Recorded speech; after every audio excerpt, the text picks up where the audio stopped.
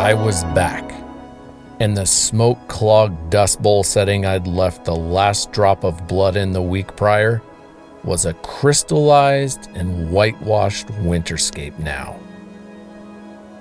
2 days remained of my 2013 Idaho archery elk season. 2 days to search for what remained of the unfinished victory I'd been robbed of after the precise shot and exhaustive search left me wrecked days earlier.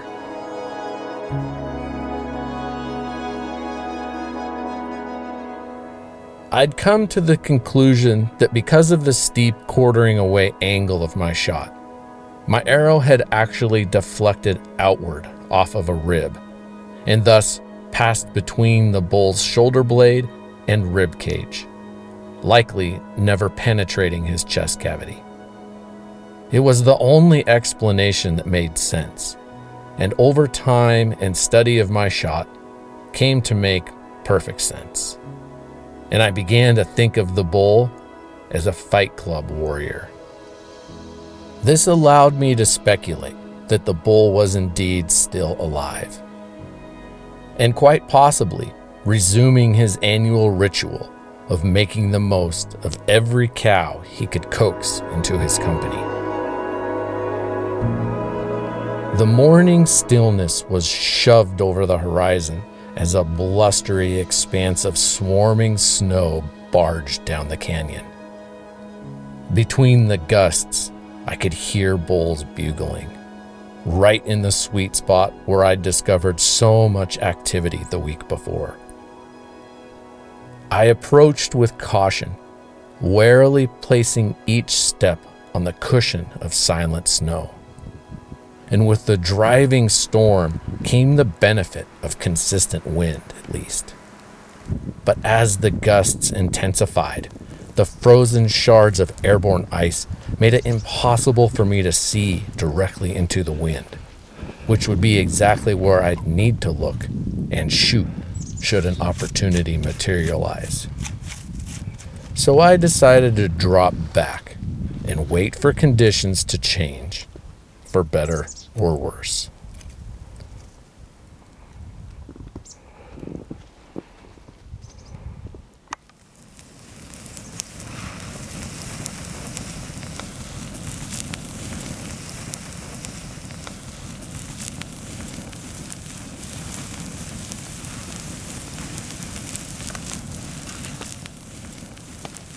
So I got up onto this saddle this morning in the snow here.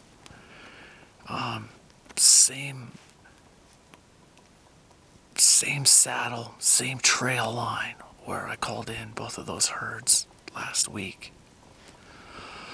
As soon as I got up over the top, I could hear a bull bugling up further in this main drainage, the same drainage that those other herds actually came from. So I kind of tried the same thing. I threw a lot of fighting cow at them.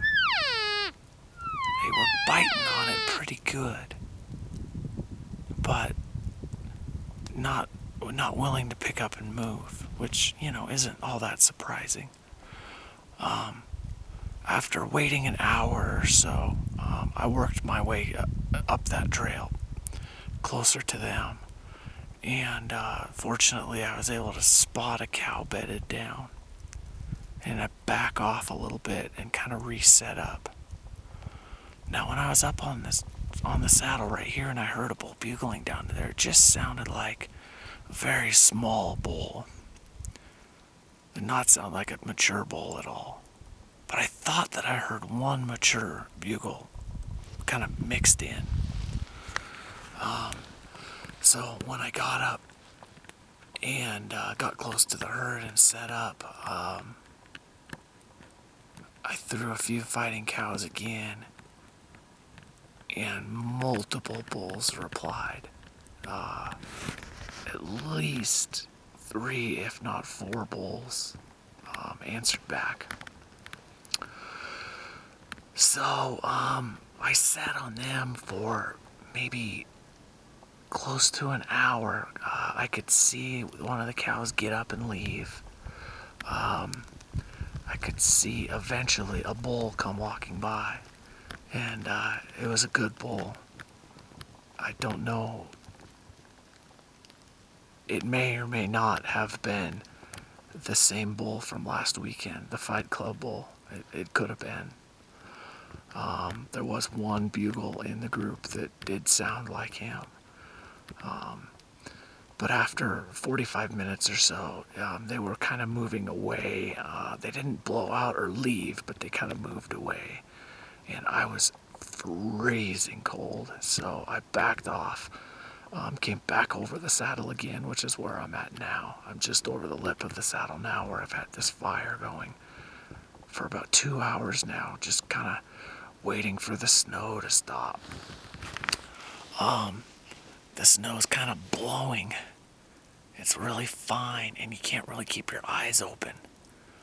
So I can't see, and if it was in the wrong direction, I certainly couldn't shoot in it either, just because all the blowing snow. It looked like it was starting to clear off and break up here a little bit, so I was kind of getting ready to head back in. But I don't know. We'll just have to wait and see if it does clear up enough or let up enough. But my plan is to just kind of wait things out here till the time is right this afternoon. I'm gonna slide back in on them and make a few more casts.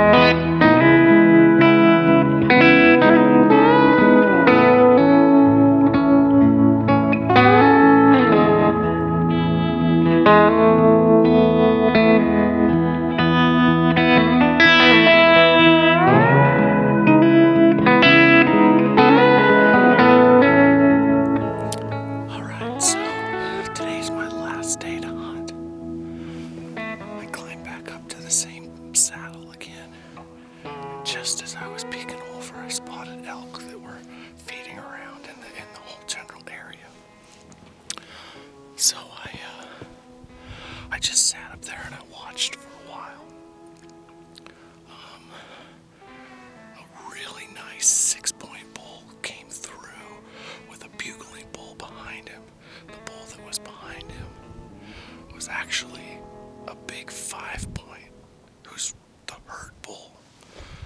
This 6-point is really, really nice though, and I'm surprised that he's not the herd bull. But at any rate, the big 5x5 kind of ran that little bull off, or the 6x off, and I was able to spot where he bedded down. So I backtracked around, and I'm going to take a trail that kind of cuts down below and pops out real close to where he's bedded. Now the wind is really shifty today. I think it's safe to say I could definitely get within range of this bull for a shot if the wind doesn't screw me. So it's really going to depend on what the wind does. The direction that I have to go is really risky for the wind. But I feel like a stalk is my best option right now. trying to call to them. I called to them all day yesterday. They've heard my calls. Yeah, I don't know. I mean, they might come in, but then there's also a chance that it might just push them out. So I'm opting for a little bit of a change of pace, and I'm going to try and sneak in on this bull. Well, thanks a lot, Win. You fucked me really good here on my last day.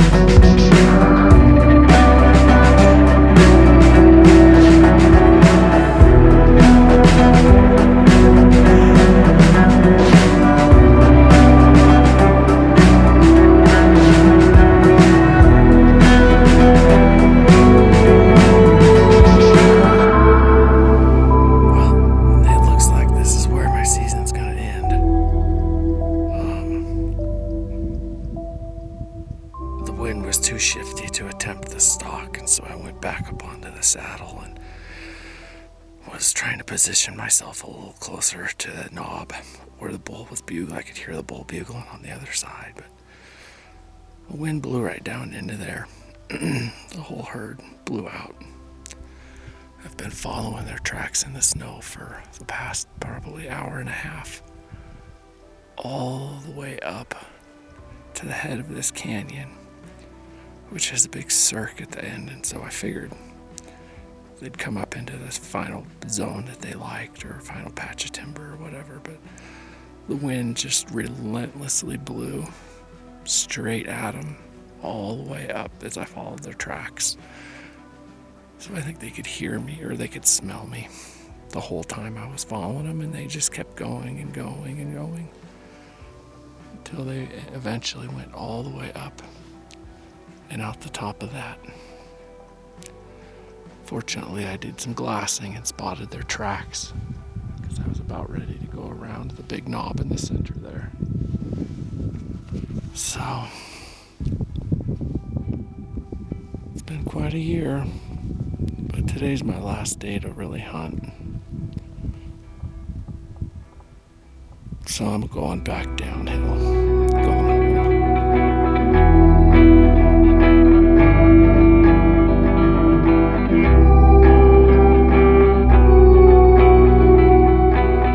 And that was it. My season came to a close with a trembling whimper from a bow hunter feeling completely defeated for the 9th straight year.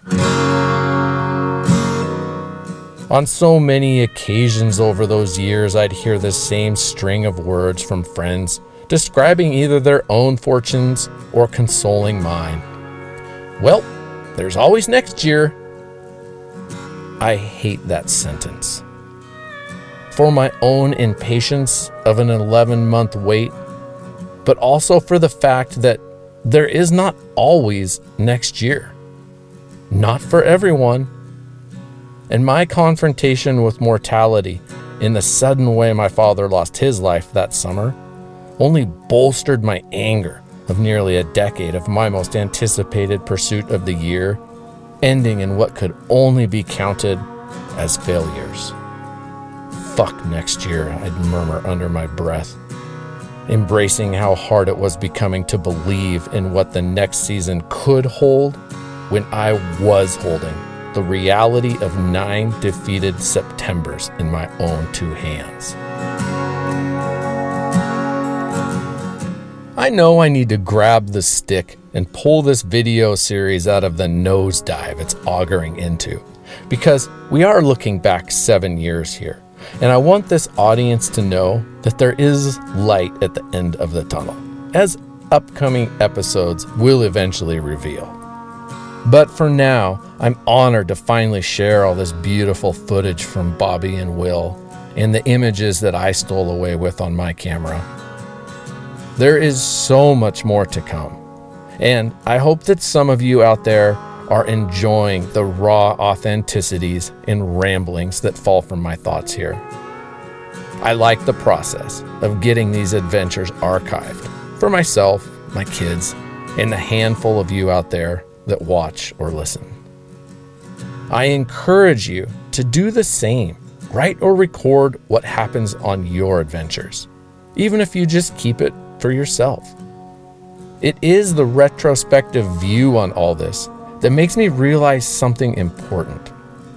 While it goes without saying that archery hunting big bull elk is very hard, and it has dumped substantial loads of anger, frustration, even sadness into my life.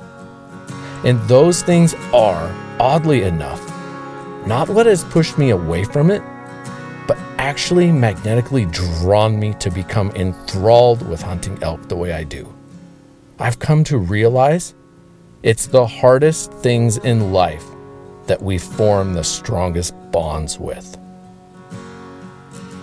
Committing to an endeavor with a success rate in the single digits demonstrates, frankly, questionable mental fitness.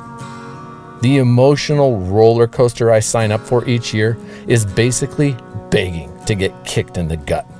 I admit it. But I do think that some pursuits have their own dog whistle calling that only certain personalities can hear. Callings to do things that have no rational foundations, but are instead entirely emotional pursuits. Free climbing sheer cliffs, running marathons, swimming across an ocean. How do people get these ideas in their head and then devote their life to a goal that has no logical bounty? I don't know, but I think I can relate. Like I described during the introduction to this Wired to Wander series, some of us have pursuits in life that are based not on choice, but on reactions. Like we can't help it. Like it's what we were born to do. And as wrapped around the axle as hunting can make me feel, I have to remind myself often that in the big picture of life and community and in reality, hunting is simply a hobby that we elect to do for fun.